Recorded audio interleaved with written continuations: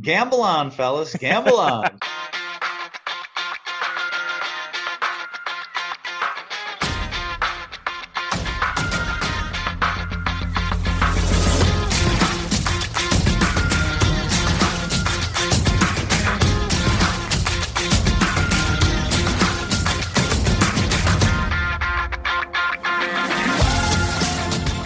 Welcome again to Gamble On, the weekly gambling podcast presented by USBets.com. I'm Eric Raskin, US Bets Managing Editor and Media Director, and I'm joined by our senior analyst, Pulitzer Prize finalist, John Brennan. And the two of us are both brilliant sports bettors. We absolutely cleaned up on Sunday by taking the over in the Lakers-Nuggets game.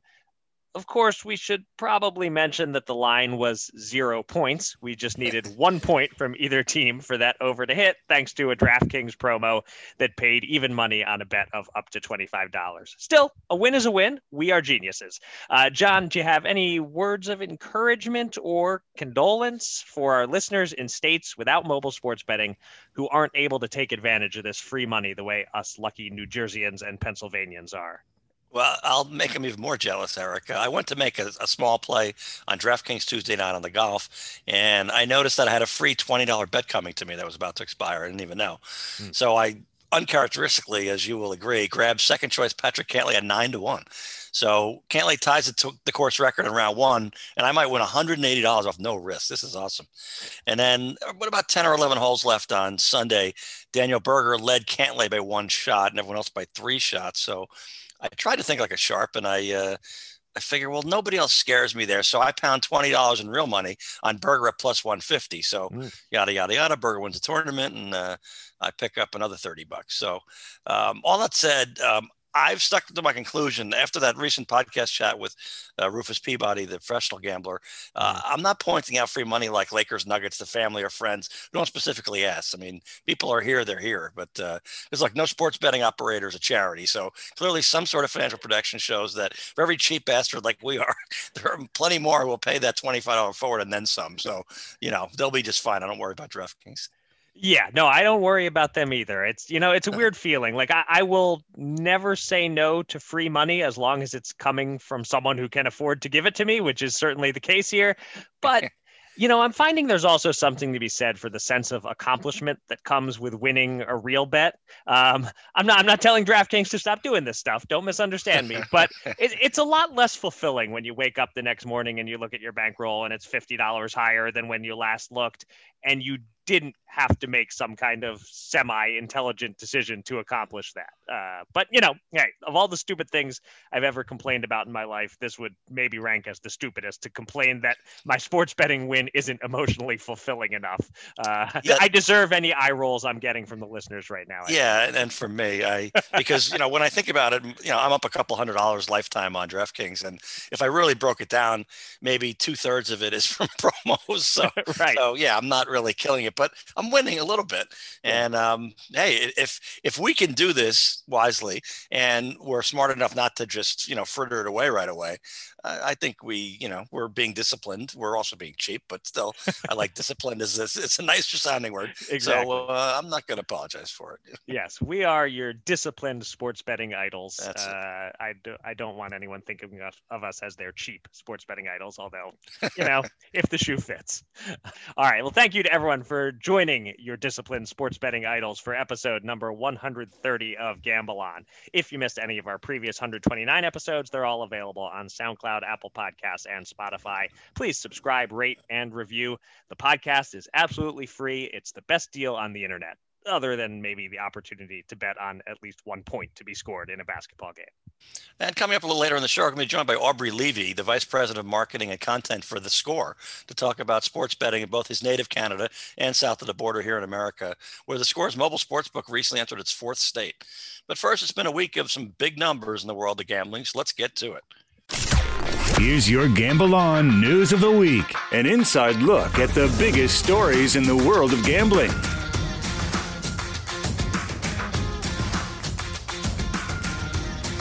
Wednesday is known as Hump Day, but in the gaming world this week, it was Revenue News Dump Day, as several of the biggest gambling states reported their January 2021 figures within hours of each other. New Jersey, Pennsylvania, and Michigan all reported on Wednesday, plus Indiana shared its numbers on Monday. So let's hit on the quick highlights for each.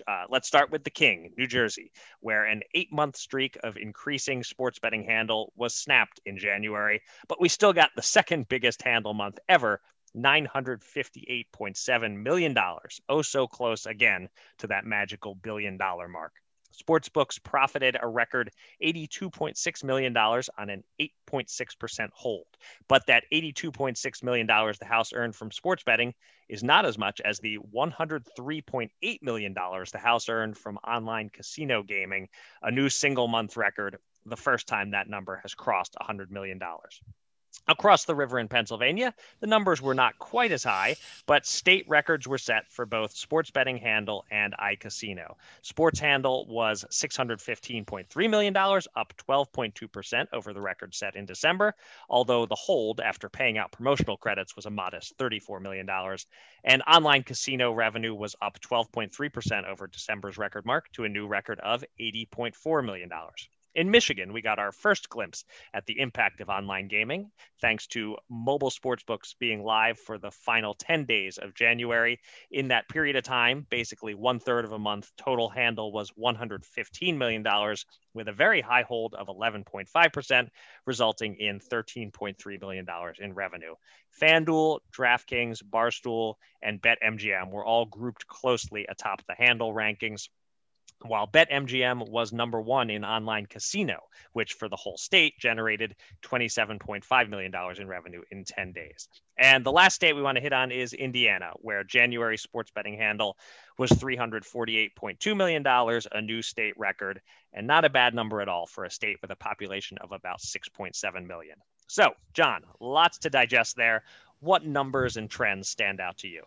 Well, New Jersey and yes, Delaware launched online casino gaming in November of 2013. That's a long, long time ago in the U.S. legal gambling business. Sony launched its PlayStation 4 that month. New York City elected Bill de Blasio as mayor his first term. Pharrell Williams released a song you may remember called Happy. Ah, yeah. And for you, Eric, Manny Pacquiao defeated American Brandon Rios to win the WBO welterweight title. Your Pacquiao pronunciation could use a little work, but I'll forgive it. Okay.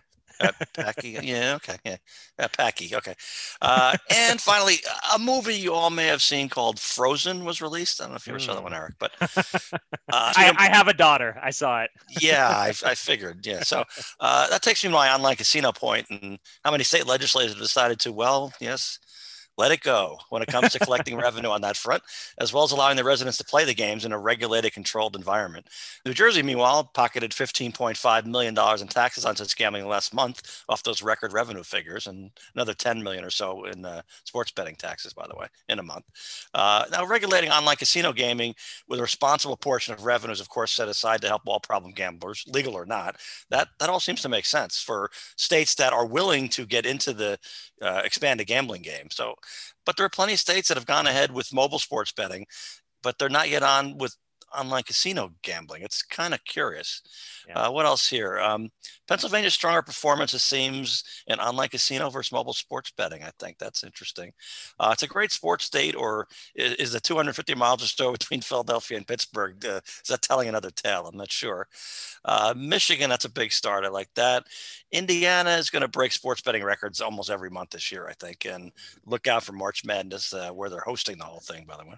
I'll add one other bit of news is that Illinois, which reports about a month behind everybody else, finally released December numbers this week. So we now know the total national handle for December was $3.77 billion, a new record. Crazy that just a few months ago I was writing excitedly about the possibility of hitting $3 billion. Now we're closing in on $4 billion in a single month, and we'll get there in March. I'm almost sure of it. Looking ahead from these January numbers, for February, I would expect that even with the Super Bowl to boost handle big time, we'll see numbers in most states drop from January to February. Not Michigan or Virginia, as those are both didn't have full months in January. But most states, it should go down. Shorter month, only one football game, as big as that game was, and so forth. But then March, you hinted at it with March Madness. That's when records will be set. Records that might last until September.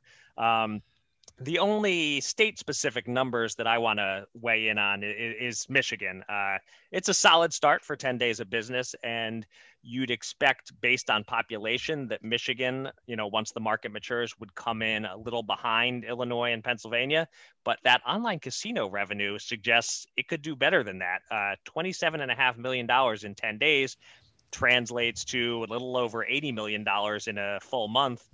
That would be even with Pennsylvania already. So let's keep an eye on that. I don't know if it's just, shiny new toy launch excitement, or if we're going to be trying to figure out a couple of months from now why it is that Michigan loves its online casino games so much. That might be a theme piece we're writing a couple months from now if that trend continues. Yeah, I wonder if they figured out, what other states haven't, and how to explain to the average person who's not a serious gambler that, no, seriously, you probably had a vague idea you can, do online casino gambling online, but you might know that it's illegal or you're not sure. But like, really, we endorse this. We're regulating it. We're taxing it. It's all good. I mean, New Jersey ran into this problem in 2013, as I mentioned, because for the first couple of years, it was like, is that really legal? Seriously? I don't know. I don't understand it.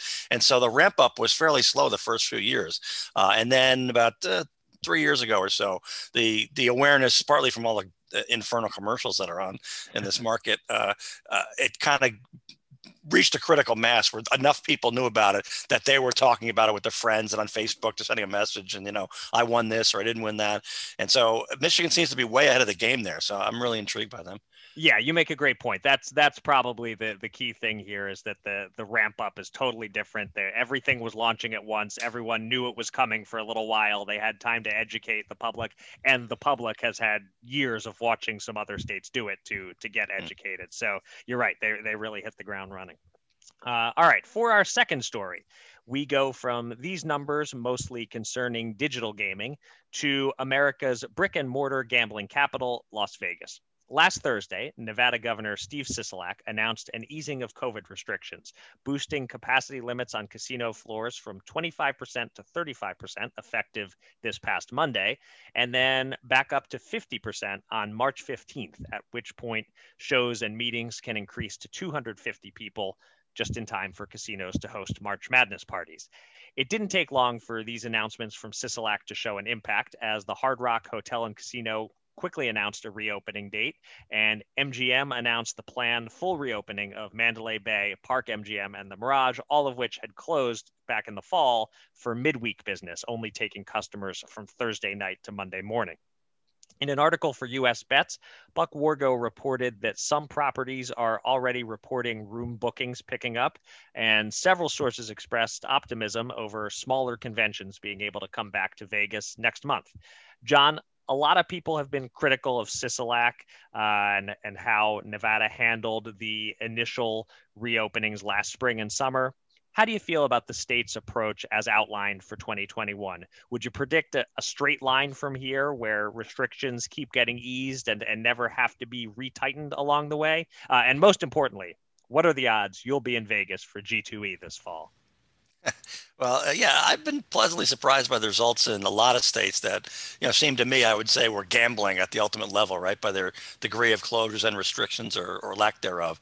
I didn't buy into the clickbait headlines of Armageddon because we just didn't know. So I thought it was a gamble, not necessarily fate, right? And, some of the infection rates are high in some of those states, but a lot of businesses and jobs were saved too, so not my style, but the elected officials and the citizens are making their choices, and it's not been quite Armageddon.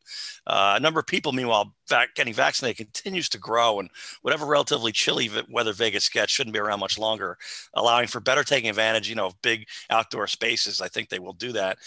Plus, most casinos have exponentially better ventilation systems than your local grocery or department store. People don't seem to realize that. So with some limited capacity, and it just seems to be working out. So I think that I think Vegas is going to pull this off, and I think that G2E is on for the fall, and that I'm there in person. And anyone who mentions this podcast to me, I'll offer a hearty hand. All right, I'll offer you a fist bump and a tip of the imaginary cap. How's that? There you And go. still, sorry, no hugs.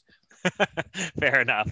The Armageddon thing, it was a little Armageddon-y in Vegas in the May, June when they were opening back up, and all of the sort of people who were perfectly willing to get up in your face and party all converged on Vegas at once, and it became sort of a hub of spread, I think, to some degree. But other than that, most of the casino reopenings, you're absolutely right, have not caused anything remotely Armageddon-like. I'm still a little concerned about possibly rushing it with this approach. Like just the up to 250 people in a room watching March Madness games together.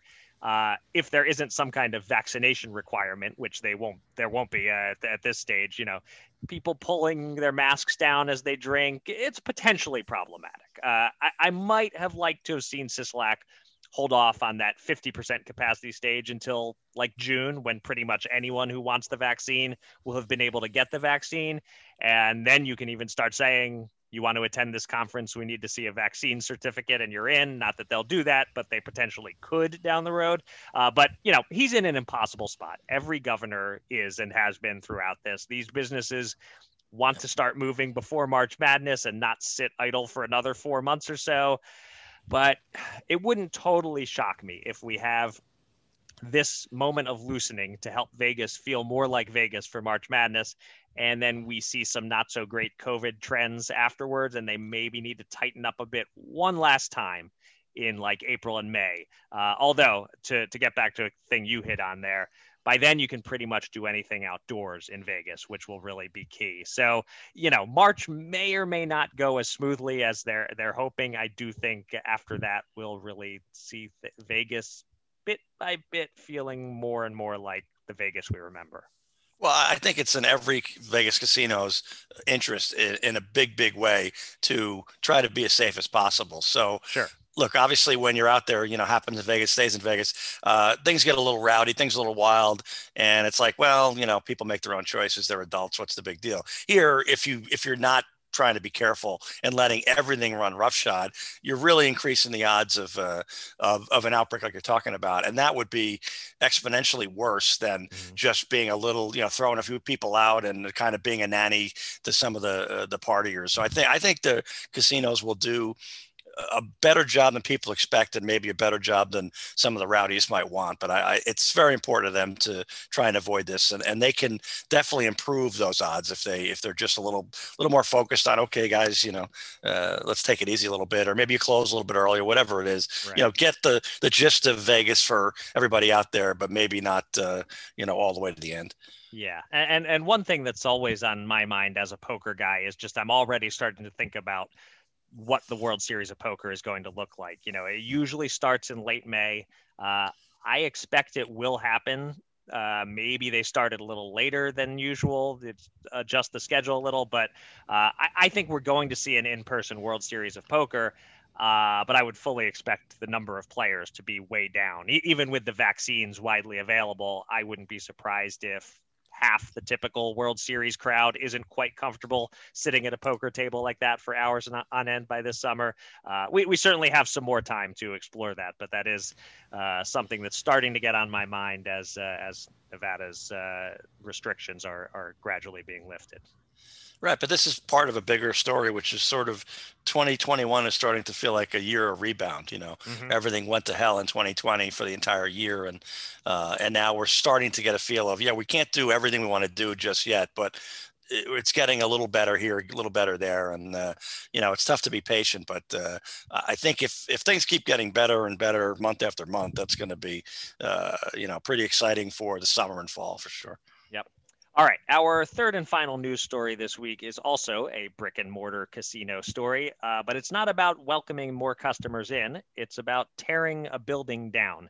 The Trump Plaza Hotel and Casino on the Atlantic City Boardwalk was officially turned to rubble on Wednesday morning at 9:07 a.m., 7 years after it closed its doors. As people might be aware, the name on the property, Trump, could be considered divisive. And since some people are not big fans of former President Donald Trump, initially, Bodner's Auctions hosted an auction for the right to push the button and bring the casino hotel down, with bids reaching $175,000 and some speculating $1 million was in sight. But Carl Icahn, who took over ownership of the property, stepped in and shut down the auction, though the billionaire did proceed to donate $175,000 to the Boys and Girls Club of Atlantic City. Anyway, Trump once owned and operated 3 casinos in Atlantic City. 2 were sold and rebranded, and now the third, Trump Plaza, is gone, which, as you noted in your article Wednesday, John, marks the end of an era. John, thoughts on the aborted auction, memories of Trump Plaza, and did you think for a moment about paying $10 to sit in your car and watch the tower fall? Well, first of all, I got to credit somebody on Carl Icahn's staff. They were brilliant in making that donation because, 175,000 is not even a rounding error for him, but it blunts virtually all criticism. It's a big donation to a great cause, and anyone who's driven through Atlantic City realizes that money will make a lot of difference to a lot of young people. So that was a win for him and a win for the city. So that's good. But remember, Trump got out of the Atlantic City casino business really in around 2009.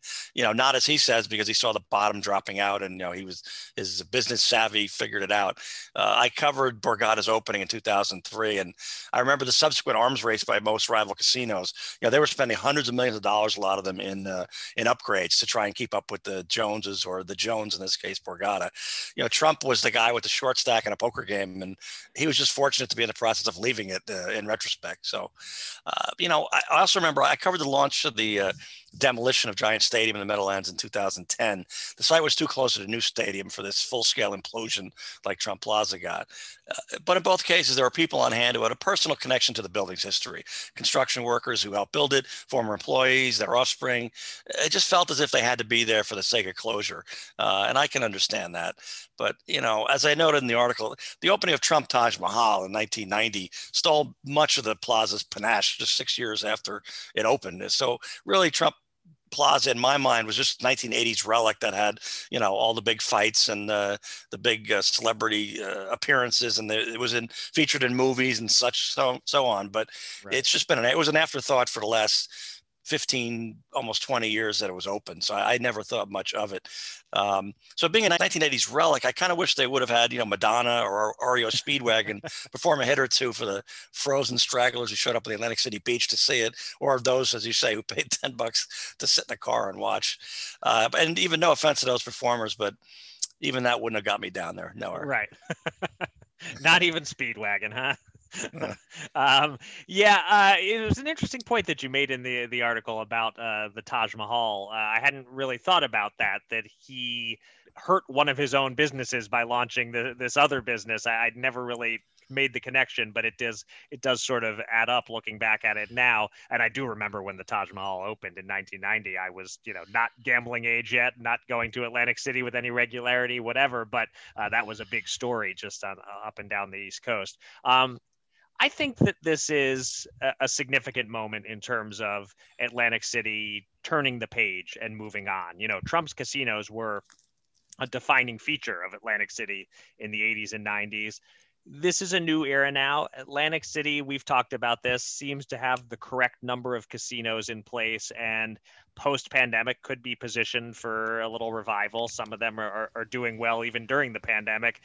It's a good time to wipe the slate clean, get rid of those buildings with that name on them that reminds people of the recent time when casinos in Atlantic City were going out of business one after another, and kind of move forward from here. Yeah, it's an incredible location on the boardwalk too, next to Boardwalk Hall, and really kind of a central point. So, obviously, if a casino is built, that's going to cannibalize a business, and that's not going to be the best use of the site. So, the city and the state really should be working out some kind of deal where they can acquire the property and then do something something kind of, like a greenway they've talked about, or some kind of a tourist attraction, something with beauty. You've got the ocean there, you've got the beach, you got the boardwalk, you've got the sort of the schlocky stores on the boardwalk that kind of have their own little bit of style. But what about something new and modern to go with the new indoor water amusement park? And they're adding more family attractions. So they've really got an opportunity with that exact spot to kind of redefine the city. I'm not terribly optimistic about that going right, being in Atlantic City history, but at least it's a possibility.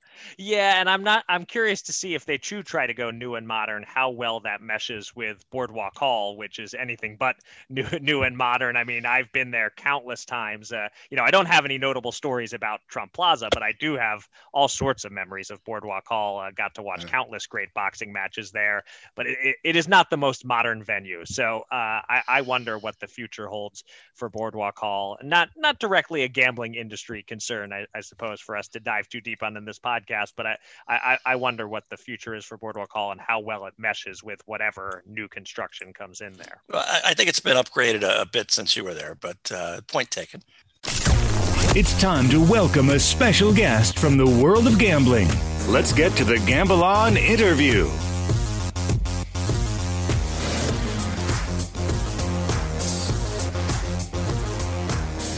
We talk every week on this podcast about the expansion of legal sports betting in the United States, but there's also something brewing just beyond the U.S. borders. Sports betting expansion is a hot topic in Canada as well. And joining us now to discuss the scene on both sides of the border is Aubrey Levy, the Vice President of Marketing and Content for theScore, a Toronto-based media company that also operates legal sports books in New Jersey, Indiana, Colorado, and as of this week, Iowa.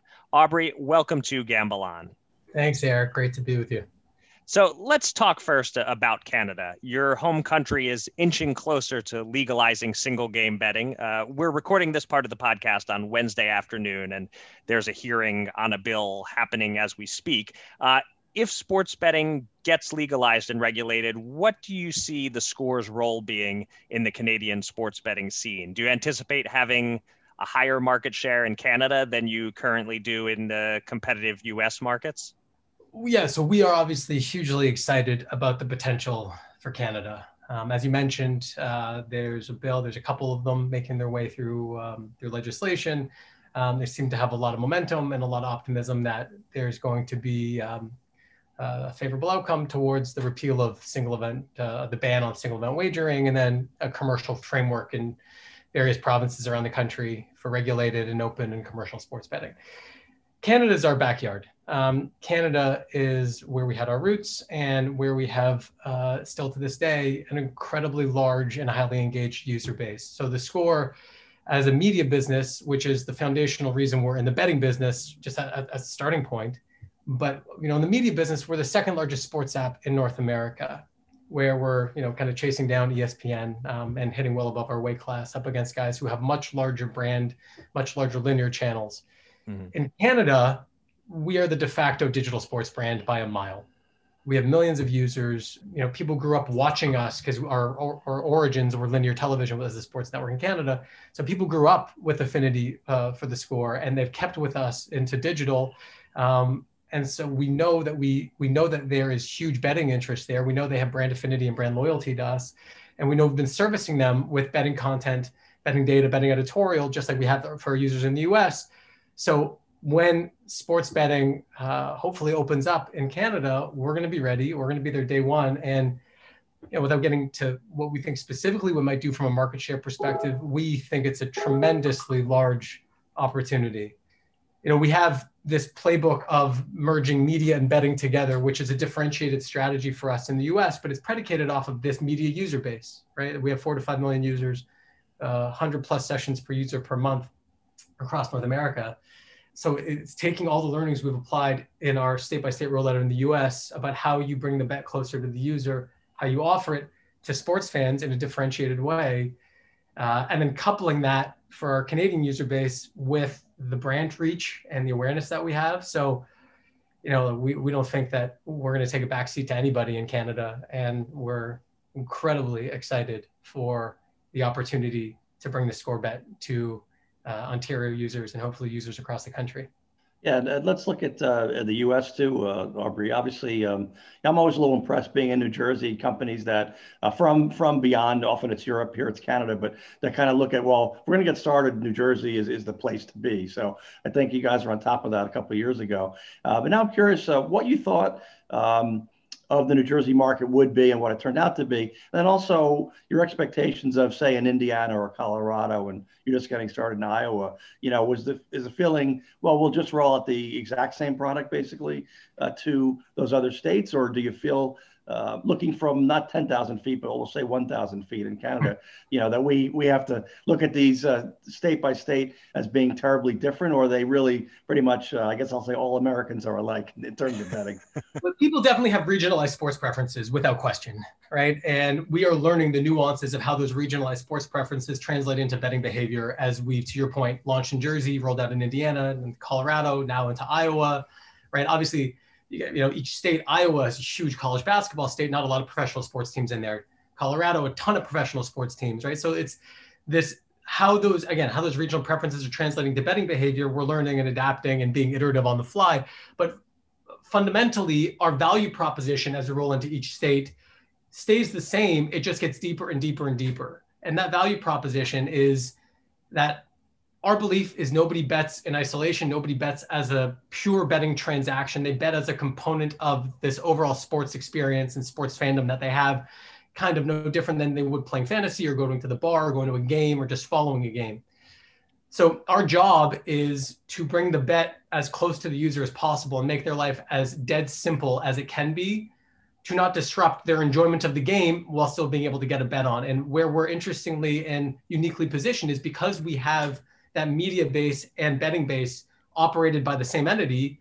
Others have marketing relationships or they've had equity investments from media partners, but largely we're the only ones today in market who can operate both. And what that means is, from a product experience perspective, there's a lot we can do to bring the bet so close to you that makes your life as simple as possible. Now, there's separate experiences, separate apps, they have to be.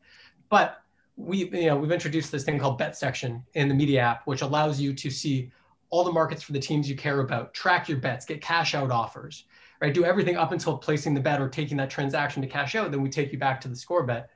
So from that perspective, as we go from state to state to state, John, where this product was in New Jersey when we launched a year and a half ago to already where it is now as we roll out into Iowa and where it will be in another 12 to 24 months, we're just going deeper and deeper and deeper towards fulfilling that and understanding how users want to go back and forth between media and betting. So the product experience is getting better in each state, each based on the learnings from the previous state. And then, we're getting more sophisticated with understanding how all of this regional preference and regional data we have on our users translates to betting. And remember, for us, part of why it's so exciting is we can go into any state across the US, any province across Canada, and we have user base. And they're there, and we already know what sports they're following, if they're already bet intending based on how they're consuming betting content. So it's become a really fascinating process of iterative learning of how is that translating into betting.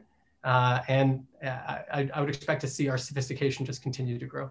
I guess one other question I'd have is, as you say, you can almost pick and choose states. However, first of all, you have to get through regulators, obviously, and all kinds of approvals. But then also New Jersey, almost $1 billion in January. Again, numbers are out today. Their per capita numbers are pretty astonishing. I mean, to what extent do you factor in projections of, what's the per capita, annual handle expected to be, and that's why we want to be more in that state? Or is it more, which states can get us regulated, tomorrow, and let's go there? I mean, even if their handle isn't expected to be, quite the volume, if you can get in tomorrow, get in tomorrow.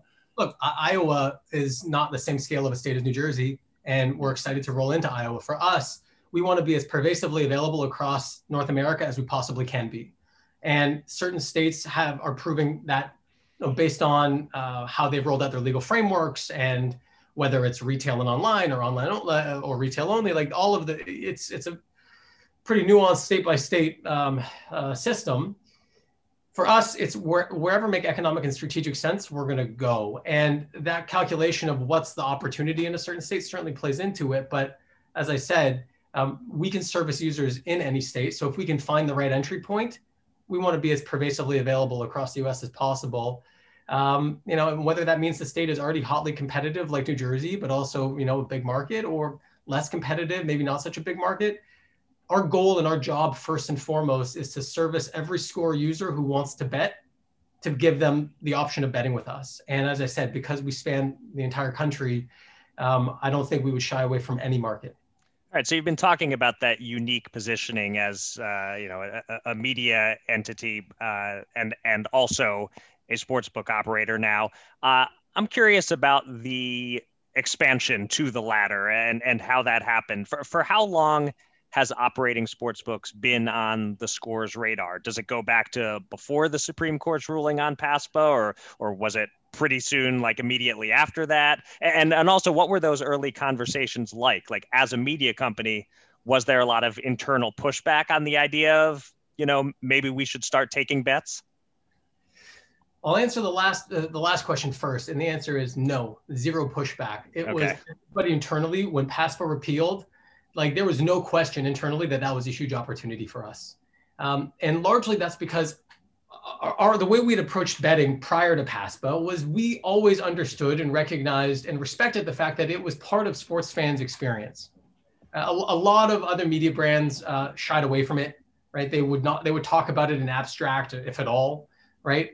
We realized, look, it's foolish to not acknowledge that people bet on sports. They've been doing it forever. So we never did anything untoward or improper, but we serviced our users with content. We put betting lines into box scores. We gave them content around betting because it was of interest to them. And so when PASPA repealed, we had built up this user base that was already authentically intending towards betting. So the question was purely one of what's the right entry point for us, right? And it was either, do you go the path of becoming, super affiliate and selling off your user base for very lucrative advertising revenues, or do you take the other path and kind of get into the game and operate? And what we realized was actually very quickly was, if there was a path in, the bigger opportunity for us as a company and what we could do for the market, for our users, was to operate. Logistically, operationally, from a regulatory perspective, whole new business, right? We had to go from being a free ad-supported media app to being a transactional regulated sportsbook. A lot you have to do organizationally to do that. But because we are a smaller organization compared to some of our media partners, and our focus has always been to move nimbly and win based on product and technology, we weren't scared by that at all. We saw the opportunity of that. And all of that logistical stuff ultimately should end result in something that for our users feels like a totally natural extension of our business. That if for those of our users who are interested in betting, it should be as simple and easy and seamless and native to them to get their bet on. So yeah, there wasn't a lot of consternation or heartburn about, do we want to be in this business? It was, no, hell no. If there's a path forward here, we're going. And when we got that access point in New Jersey with our partners at Monmouth, and we found some technology support to get us going, it was, all hands on deck, let's go. And it's been amazing to see the kind of entrepreneurial spirit across our organization where everybody acknowledged the opportunity that was in front of us. It was, how could you not, right? So it was an easy decision once the opportunity was available. Okay, and I'll steal, as a follow-up question, I'll steal a question that John tends to ask almost anytime we have someone from Europe on, and he talks about, he asks them to sort of compare the attitudes towards sports betting in America, which are coming along, with Europe, which is where it's much more mature. I'm curious, is there a big difference in the attitudes towards sports betting between Canada and America from what you're seeing?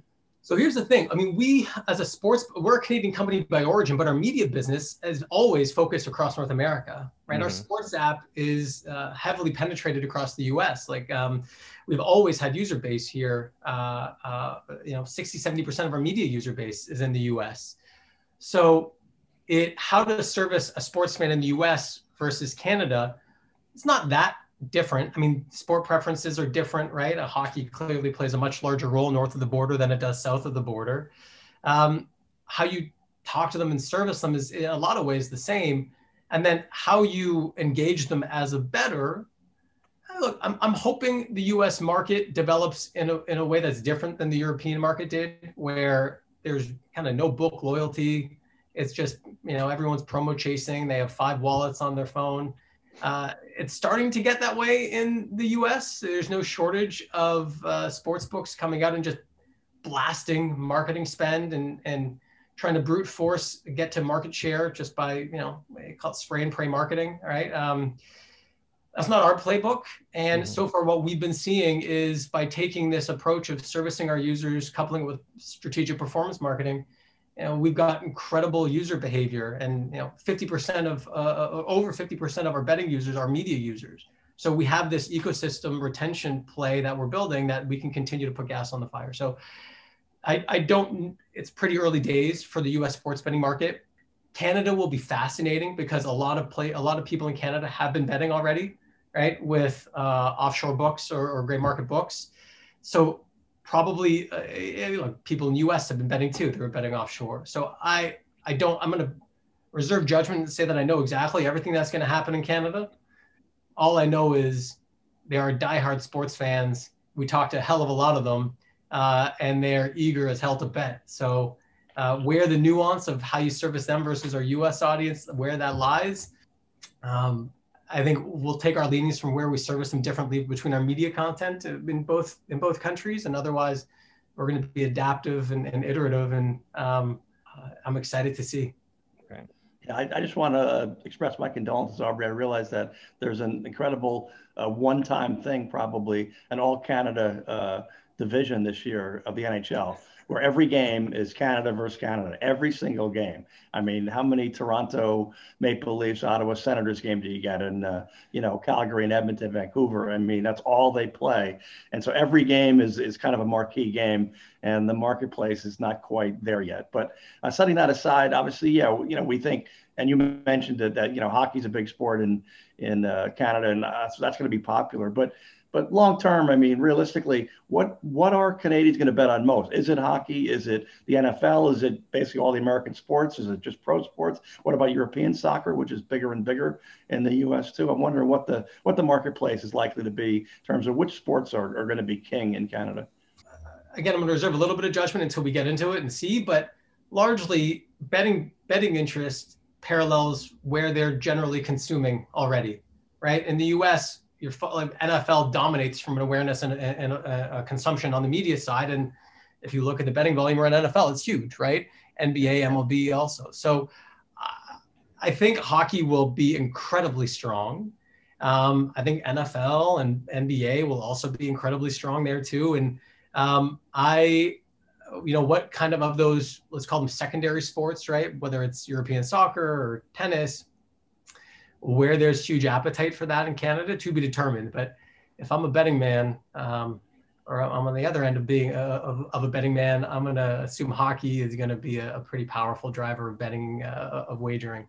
I'm going to have a little bit of a silly follow-up, but I'm not sure of the answer, so maybe it's not so silly. Curling, Americans get sort of into it every 4 years in the Winter Olympics. They're kind of confused about it, other than in Minnesota. But I'm just wondering, is it even possible? Is curling going to be on the main menu for a Canadian sports event? I mean, it's to your point. It's every 4 years in the U.S. It's a huge thing. It's even bigger in Canada. If it is, we'll happily take the action. Why not?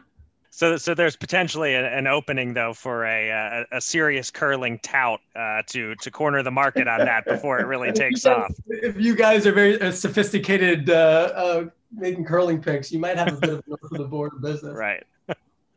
I don't think that's us yet, but we'll see. We'll see how the learning curve goes.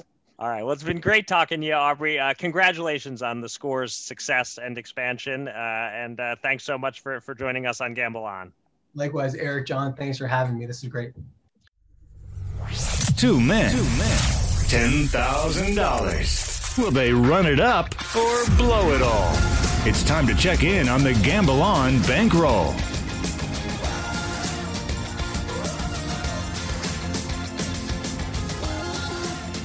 Before we get to this week's bets, let's update our shared bankroll. And if we were in the same room right now, John, I would high five you. Well, actually, no, you said earlier you're not into high five, so I would elbow bump you because we had a perfect week. 3 bets, 3 winners. John's bet on Jason Day top 20, bang, very little sweat. He finished tied for 7th. We won $100 there. John also had Naomi Osaka to win her quarter of the draw at the Australian Open. She had a tough match in the round of 16, but pulled it out. So that's another $100. And my 4 relatively safe legs NBA same game parlay was a winner. Simmons 10 points, Simmons 6 assists, Embiid 8 rebounds, all got there without too much difficulty. The 4th leg, Tobias Harris 6 rebounds. He pulled down number 6 with 28 seconds left in the 4th quarter to seal it. Lucky, but we'll take it. So that one won us $108.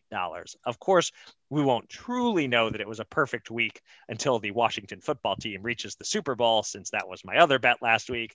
But of the 3 non-futures bets, all 3 won.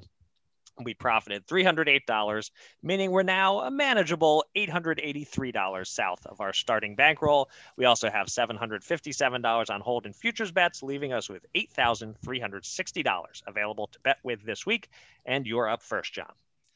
Well, yeah, we gotta crawl before we can walk again, I guess. And at least now we're crawling. So that's a start. We weren't even crawling until this week.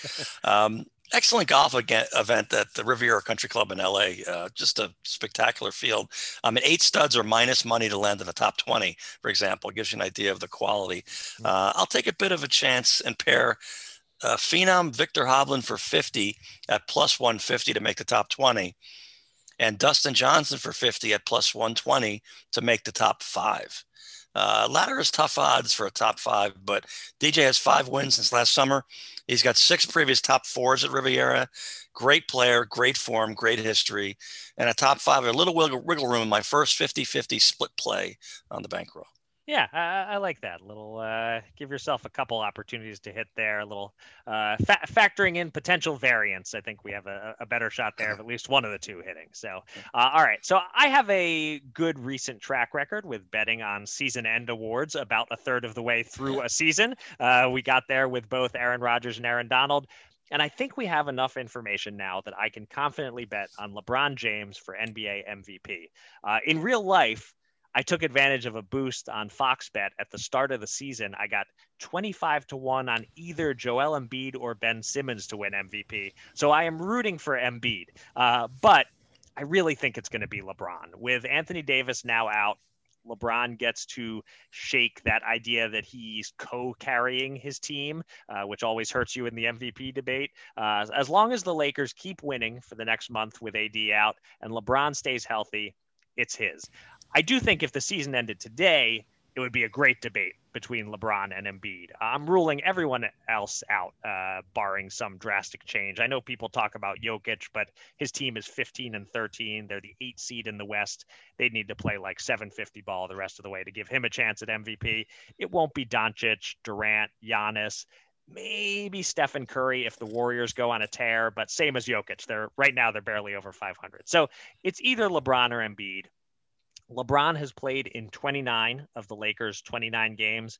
Embiid has played in 23 of the Sixers' 29 games. He's on pace to play 57 out of 72. That's not enough. I think he needs at least 60 to have a shot at winning, and his back issues will continue to force him to sit once every week or 2 from the way things are going. Add in that LeBron has been the best player all these years, but hasn't won an MVP award since 2013, and that he's doing what he's doing at age 36. Like Aaron Rodgers, this might be his last best chance to win one. The narrative is there, in other words. Oh, absolutely.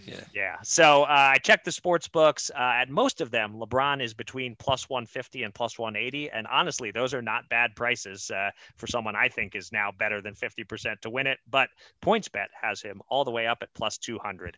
I'm tempted to bet a lot, but I won't. I'll keep it to a standard bet size, $100 to win $200 on LeBron for NBA MVP. Well, yes, the narrative is absolutely 100%. He's old enough and it's been long enough that the writers want to pick him to win.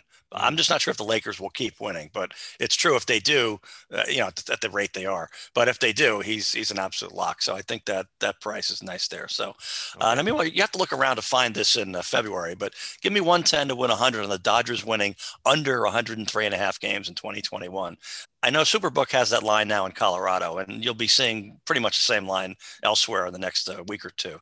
SportsOddsHistory.com notes that 5 teams since 1990 have had 100-plus win projections in Las Vegas. 1996 Braves and Indians, 1999 Yankees, 2005 Yankees, 2006 Yankees. They finished under, and under. And now all 5 won 95 to 99 games. So history does not say you're going to head to the window to collect on Labor Day, all right? And they came up short by an average of just 4.2 games. 1996 Braves won a pennant. 1999 Yankees, of course, even won the World Series, the one out of these 5 that did. 21 Dodgers have incredible depth in their starting pitching rotation, which, though, is also filled with injury risk and up-and-comers. There aren't a lot of guys in their prime who are locked in to pitch plenty of innings. So, they do have alternatives, but I think they're going to need them. And more importantly, if they had division in hand late, they're going to rest plenty of regulars. They're looking for another pennant, not to ruin a gamble on long-term podcast play. Yeah, I like this bet a lot. I did see that number pop up this week, 103.5, and it just jumped out at me as, wow, that is a really high number. And I know this team is stacked, but I think the under is the right play here. So I was pretty long-winded with my first bet on LeBron there. My second bet won't take nearly as long, I promise. Boxing on Showtime Saturday night, heavyweights in the co-feature. Otto Wallin is a minus 225 favorite over Dominic Breazeale. I would have made Wallin more like a minus 500 favorite here. The sports books are, for some reason, underrating him or overrating Breazeale. Not going to get fancy with him to win by knockout or decision or anything specific like that. Just picking Wallin outright, risking $225 to win 100. And that will do it for this episode of Gamble On. Thanks to everybody out there for listening, and thanks again to our guest, Aubrey Levy. You can find me on Twitter at Eric Raskin and John at Bergen Brennan, and follow US Bets at US_bets. Go to usbets.com for all the latest news and analysis from the world of gambling, and subscribe to this podcast on SoundCloud, Apple Podcasts, or Spotify. And with that, John, please take us out. Well, yeah, I mentioned the Las Vegas casino decisions and elsewhere in the country is seeming to be a bit of a gamble for me many months ago. I'm going to leave you with a more mundane yet significant risk, especially those of you over 50 or those who are younger whose body age might be over that line. So here you go. Here's the scenario. You get to your destination a little late. The car's still running. You drop the car keys between the seats. That was me last week. Now, smart play number 1 is you turn the car off, you get your hair cut, then you make a sensible, leisurely effort to retrieve the key afterwards. I mean, if you can't even get to the key, I don't think a thief in broad daylight in the middle of a strip mall is going to get there either. So that would be the best one. Smart play number 2 is you move the driver's or passenger seat all the way up and see if that solves the problem. Or if you're very short, maybe move it all the way back and that could solve it. I'll tell you what you don't do. You don't plant your left leg on the floorboard and then, holding the windshield ice chipper that you found in your back seat, make a determined lunge to fish out the keys. Hello, strained knee ligament. And my slightly premature, in my mind anyway, purchase of a walker. Now, I was sitting only about 25 feet away in 1999 when ex-Net Jason Williams ended his career, when his planted leg in an awkward turn led to torn cartilage in his knee and a fractured tibia, that led to the insertion of a metal plate and 5 screws in his leg. So it looks like I'm far more fortunate at this point, pending an MRI, but at least Jason went out with his boots on, so to speak. I mean, he was seeking position on a rebound on the court in the middle of a late season basketball game. So in a weird way, I'm actually jealous of that honorable story compared to the numbskull move that I made. So with that, until next time, gamble on. And also be careful with those damn car keys.